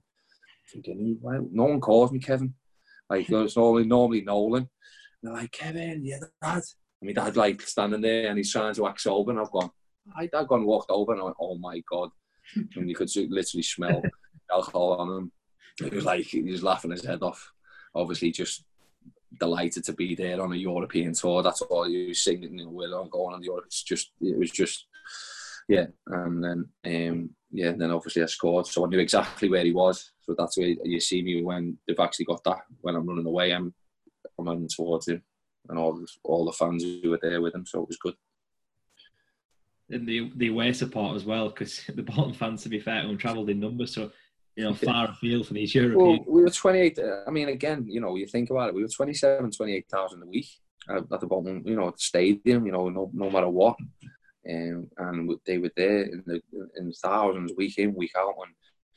And it's, you know, when you think about it, it's just crazy. You know, when you look back at it and you think, you know, at the time, you know, you don't really get it because you're in amongst it. But when you look back at it and you think, wow, and you see how it is now, then you think, wow, that was truly unbelievable, you know. But yeah, I mean, they do a great them nights, the Europeans, and seeing the fans and them having the 4 or 5 days away, and you know, they always still speak to me now whenever I see them. I was there that night. I was there, and because it was Bulgaria we played, Plovdiv winner. Yeah, I was there that night. We had a week. You know, we were there for 2 weeks. You know, they were going away and enjoying their holidays, but just having, you know, then getting the game in between. And it was Madrid. You know what I mean? Sporting Lisbon. It wasn't Lisbon. Oh, it was Lisbon we played, wasn't it? That was the second time. Yeah, that was the second time. Yeah, because we didn't go to that one. It was the other Portugal team, the one Vaz scored. Victoria Guimaraes. Victoria Guimaraes, that's it, yeah. I remember that one as well. So, yeah, fantastic. Look, great memories. Zenit St. Petersburg at the Reebok. Yeah, I was going to say that one as well. That was torrential rain, wasn't it? Yeah.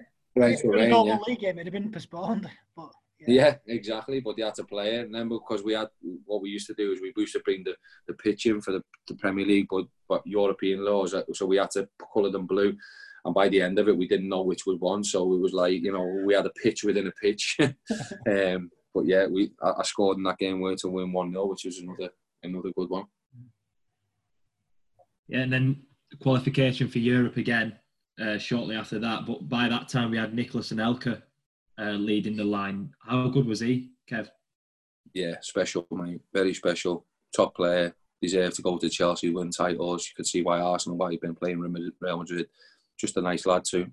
Everyone called him the Sulk, but couldn't be far away from the truth. Just had that sort of face, didn't he? Where he'd always looked like he was, you know, like he weren't happy with anything. But yeah, great lad. And I think he loved his time at Bolton because he was part of a family and part of something. And I think even when he talks, you hear him talk now in interviews or whatever, and they go back, he says, you know, he really enjoyed that time. And what a coup by you know, Sam bringing him. I think he got him for $8.5 million, didn't he, or something like that? Brought him back from Turkey, was it? which we couldn't believe he was going to get him, and I don't think he could. But yeah, what a signing, and yeah, special goal, special talent, and you could just see he had that, that next level in him, which was very special. Then the next UEFA Cup campaign, 07-08, I think we reached the last 16, didn't we? But then we got knocked out by Sporting Lisbon. Was it a weaker team we fielded for those games? Is that right? Yeah, well, we'd obviously had the tough time going into. Sam had left at the end of the season, hadn't he? And we had the last 8 games, was it, Paul? Was it? I think something like that. Yeah, I think without him. Yeah. And we sort of stumbled over the line, if you like. It sort of derailed everything what was going on at the time. And then we got there anyway. Then we took on that, but then we had a real slow start. I think after about 8 games, we had 11 points, or it might have been 11 games, 8 points. I think we were really, in trouble. Yeah. And obviously we lost Sammy then. And we got Gary Megson in, which obviously wasn't a fan favourite, and it was like, where do we go? And I sort of acted like Gary's assistant, if you like, because he didn't bring no one in with him at the time, and it was like sort of his bounce board on how we should go about the season, what we should do, and everything else. And I think his first priority was, we've got to stay in the Premier League. We need to stay in the Premier League for the monies, all that type of stuff, and that's why it ended up being the way it was. I think we had a real good crack at it in Europe that year as well, if we were able to go.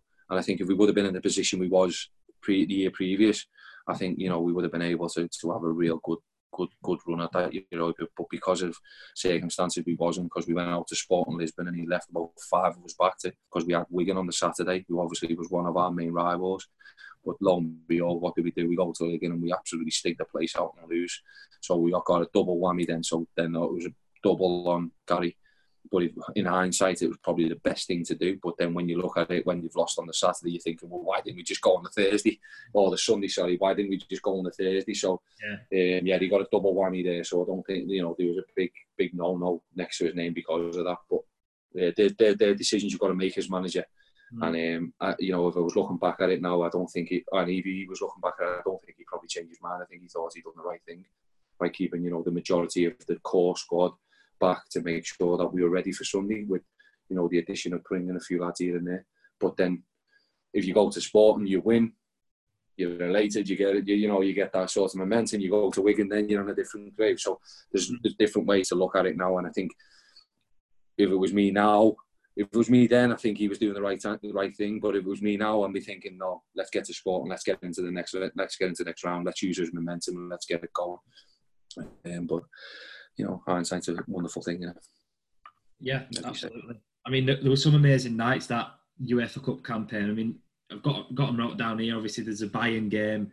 There's going to Red Star Belgrade. I don't think there's been an English team since beat Belgrade in their own backyard. There's obviously beating Atletico Madrid, who had the likes of Aguero, players like that. There's some big nights in that tournament. Yeah, you got Forlan, Aguero, exactly.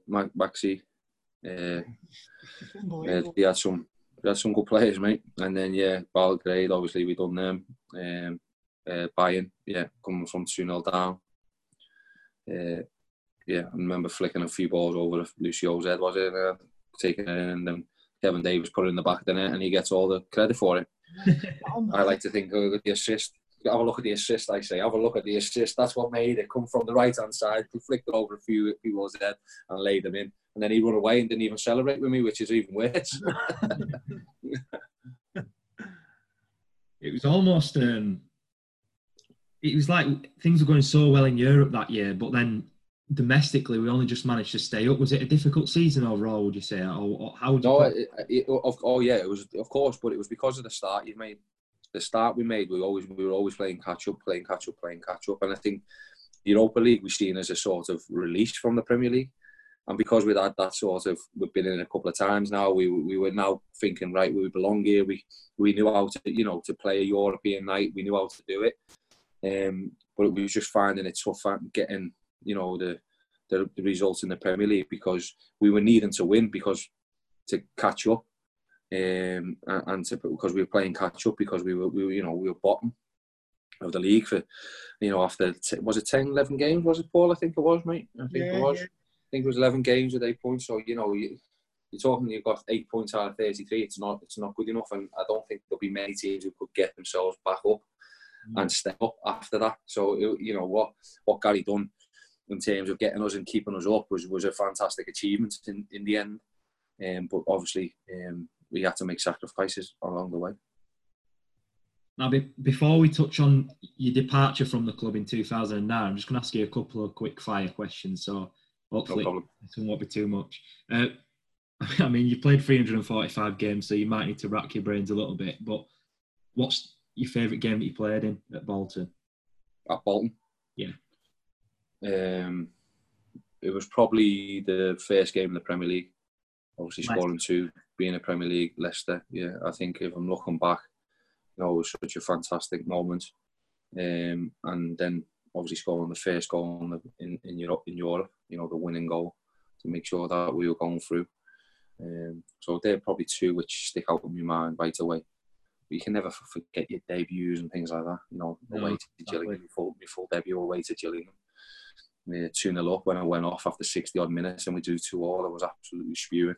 But I was like, it was one of them, again, you're young. Oh, it was because I come off. You're thinking in your head, you know. What about your favourite goal for Bolton? There's a few probably, in there. I mean, there's a long list. Well, I think the Blackburn one's probably the best technical one if you look at it from one side of the box to the other. Yeah. It's totally, you know, which... but that was probably, we lost that game, I think, after they scored that one. We lost it 2-1, I think, which was disappointing. I think there was one against Portsmouth, the overhead kick was a decent one. Tottenham at home. Then you've got the Man United one, of course, away. So, no,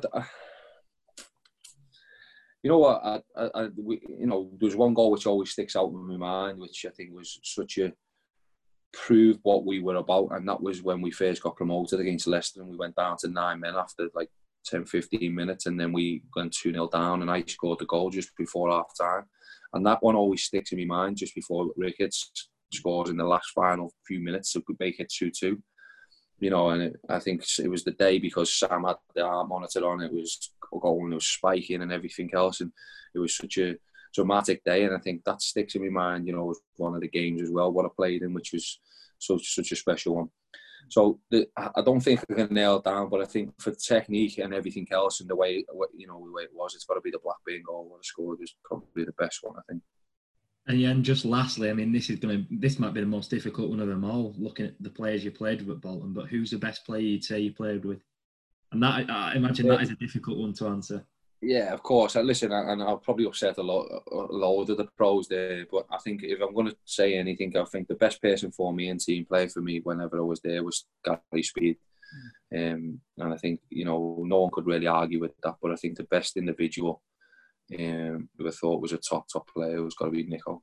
And that's only if I would have been able to play with Fernando Hierro probably for a bit longer, he probably would have picked Nico, but Nico was, you could see why he was, you know, we went for 16 million again. I think even in this, you know, no matter what generation he is in, he will always score goals because of the way he is. Absolutely. So, of course, 345 appearances for Bolton. You spent over a decade with the club, and then the time came for you to move to Newcastle United in 2009. I mean, a great opportunity at a massive, massive club, Newcastle United, but was it mixed emotions upon leaving the club? Without a shadow of a doubt. I couldn't believe that they wanted to sell me. That was the biggest thing. That's why I went. That was the biggest disappointment, that they had accepted the bid. So that's why I went. I wasn't never going to just kick my ears and say I'm staying. And I didn't want nothing.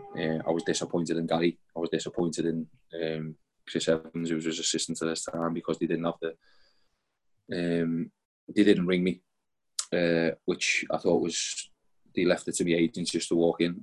We just played Blackburn the night before. And my agent sort of come in and told me that he'd had a conversation with the management staff, and it said, you know, Kevin needs to go, and he found me obviously Newcastle, and the rest, like they say, is history. And once he told me that they'd accepted the bid, I just said, let's do it.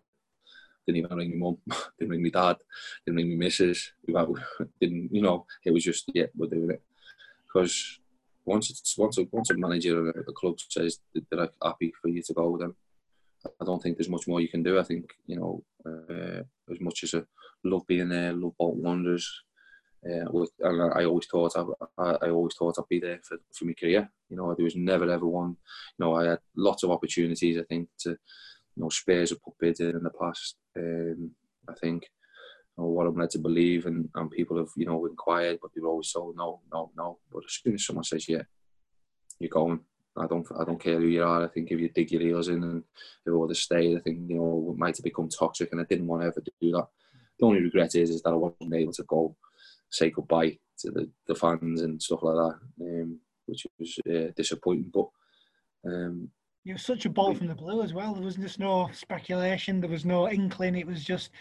I remember, like, me as a fan. Yeah, well, we played Blackburn Rovers the night before. Yeah. And I don't know if you remember, but we played Blackburn Rovers and we 1-0 up and we lost a goal late on, like last minute, and I'd gone in and absolutely gone mental. And I think that's where it all stemmed for. I think obviously emotions then. My agent was around and because he'd watched the game, and the management team was with me agents and stuff like that, and they'd spoke. Well, he was someone who was not my agent, but he was known as my friend who was my agent. You know what I mean?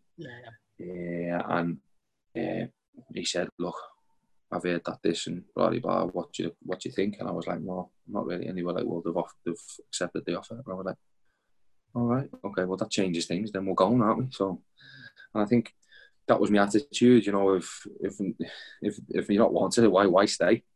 You know what I mean? I'd only be, and I think it was more like, well, I'll show you. And I know that Gary come in for me once we were relegated at Newcastle. I know Gary asked if I'd come back on loan after I'd been relegated with Newcastle, if I'd come back to Bolton on loan, because he said that he'd made a mistake by letting me go. And I'd spoken to him afterwards, once it had all calmed down and everything else, and he'd said, I shouldn't have let you go. Which I thought was, big enough, and that's why I respect Gary Megson. I always respected him. I like him as a man and as a person. Because, you know, he's one of them. If he thinks he's got it right, he sticks by his guns, and then if he thinks he's got it wrong, he's willing to tell you, and he'll hold his hands up. So fair play to him. And as I said, he wanted me to go back, but I think I had unfinished business at Newcastle then, and I wanted to prove to Newcastle that I can go on, and I wanted to prove to everyone else too, because they thought I was just Bolton, and it was just, Kevin Holland, he'll never do it at Newcastle what he done at Bolton. And I thought, right, well, this is my time now to go and show that I can do it at another club. And that's what you did really at St James's Park. I mean, he scored a hat-trick against Sunderland. I mean, I bet the Newcastle fans will love you forevermore for that. Yeah, well, yeah, they still go on a lot about that, you know, and I enjoy it. It's great. It was a fantastic day, and I had some fantastic. I scored 2 hat-tricks up there. One on Bobby Moore, Jesus. Selling back at West Ham. One on Bobby Robson's memorial when we played against Newcastle. It was a big day. It was all about Bobby, and I scored an hat-trick that day, which was nice. You know what I mean? Which I'll never forget. And obviously the Sunderland derby when I scored an hat-trick, and it hadn't been done for 24 years. The last person to do it was Peter Beardsley. He was in the stand watching it, so that was even better because the last person to do it was there watching, and he, sent me a lovely text that night because how much it means to people who are Newcastle fans and Geordies. So yeah, some special times up there as well, which you'll fondly remembered. And now on to the next stage of the career really, and enjoying this side of it. The other side, and as the players would call it, the dark side. Yeah, I mean, it's testament because you're just football mad, weren't you, growing up and as a player? And it's just the next extension, is it? Once you've finished playing, it's management, coaching, and yeah. And I always envisaged. I always knew that I wanted to become a manager, wanted to be a coach, wanted to be involved in football throughout my life. And I've never been a massive golfer, so it was never that I was going to go enjoy and just retire and enjoy golf every day. I wanted to be a part of the day to day. So I think the biggest thing for me now is, I'm really learning and doing really, lots and learning every day with being with David and Alan Irvine and Paul Nevin, who have all been coaches for, the best on 20 years plus, each one of them. So the experience what I'm gaining day in, day out is absolutely incredible. But I do see myself, and I do want to be a manager. I want to go back into management, but when that time comes, it's got to be right. At this moment in time, I'm really, really loving this part of it, because I've got plenty of time ahead to do all that type of stuff. So it's about me, serving my apprenticeship again, doing all that and getting better at it and being the best person I can be being the best Kevin Nolan as a manager or as a coach, whatever opportunities I get going forward. But this was an absolutely fantastic opportunity for me going forward with David, till the end of the season. Obviously, with what's happened, it's been crazy, with this pandemic, but it's been extended till the end of the season, and then we'll just see where it goes from them. I'm sure me and Dave will sit down and either shake hands and say thanks very much. Say thanks very much, and you've been a great help, or thanks very much, I'd like you to continue. So I'm hoping it's going to be the latter rather than the early one, but just loving being back in football and being back amongst it again. Yeah, that's. I was just going to say there, Kev. Obviously, it must help going to a club in West Ham that you've obviously had such a successful time as a player, and obviously a large part of that under Sam Allardyce as well. There were some good years at West Ham. Yeah, I mean, look, it's exactly the same as Bolton and as at Newcastle. So whenever I go back to them clubs, it's all the same people behind the scenes. It's all the same people who are still working, and there's just been a few tweaks and changes here and there. But the majority of the staff is still there, and you're trying to make sure that you can move forward, and they understand what it means to have the core of the club and the right. And I think it's just been so nice going to West Ham because everyone's back, and even Mark Noble still calls me Skip. So it's crazy. And then, you go back to Newcastle. When I went back there and I've done a few commentary games there, you have all the women from behind who do all the catering and all that, and the people on the desks, and they're all coming up. Oh, it's great to see you, big hugs and all the people. And then when I went to Bolton, I think it was early on last season maybe, I went to one of the games, and the amount of people, all familiar faces, and just great to go round, and it just sort of brought all them emotions running back, because as I said, I never ever got to see that really. I never done that around the pitch, and for me it was such a great time and a great day, but it was such a sad time because they were at a low point in losing the game to Norwich in such a bad way. But the fans, and just seeing everything sort of empty. I wasn't used to seeing that, which was, massive shock to me. But again, that's what happened. You know what I mean? And hopefully now this, with what's happened in the last, couple of days, then that Bolton now can sort of reset and start looking upwards and looking to sort of start getting back to where I feel they belong, and that's amongst the big boys in the top leagues. But it's going to be a long road, and put a few bumps along it, but I'll be backing them as and supporting them along the way, definitely. Yeah, just to sort of wrap it up, Kev. I mean, we spoke at length, particularly about your time at Bolton. There's been a hell of a lot to talk about, but if you could just sort of finish off with, a message to the supporters, anything that you want to say to them at this minute in time, then just do so. Yeah, it's been a tough time for us all over the last couple of months, but I know there's one thing what the supporters of Bolton will be right behind the club and behind the team. And I think that's the most important now. Now, obviously, relegation's been confirmed. It's about now starting to build, and without you guys, it's not going to. It'll only go in without you guys, it's going to be tough. So it's important that you stick to what I know you're about, and that's sticking to your club and sticking to your beloved club and getting behind them and helping them through this tough time, and making sure that you all stick together, because it's a much better and it's a much shall we say not nastier club when if you like, but it's much tougher when you come to the Reebok and you're behind that team and moving forward. And I think that's the most important going forward, is that everyone's singing off the same hymn sheet and you're going in one direction.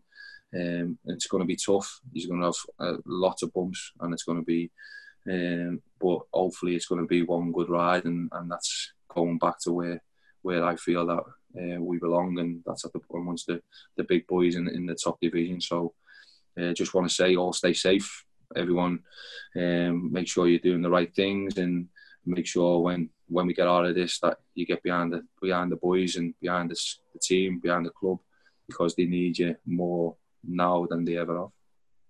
And I'll certainly be one of you right behind Bolton and hoping that they get there. Brilliant, Kev. Well, it's been fantastic to speak to you. Really has. Yeah. Been a pleasure. Thanks, boys.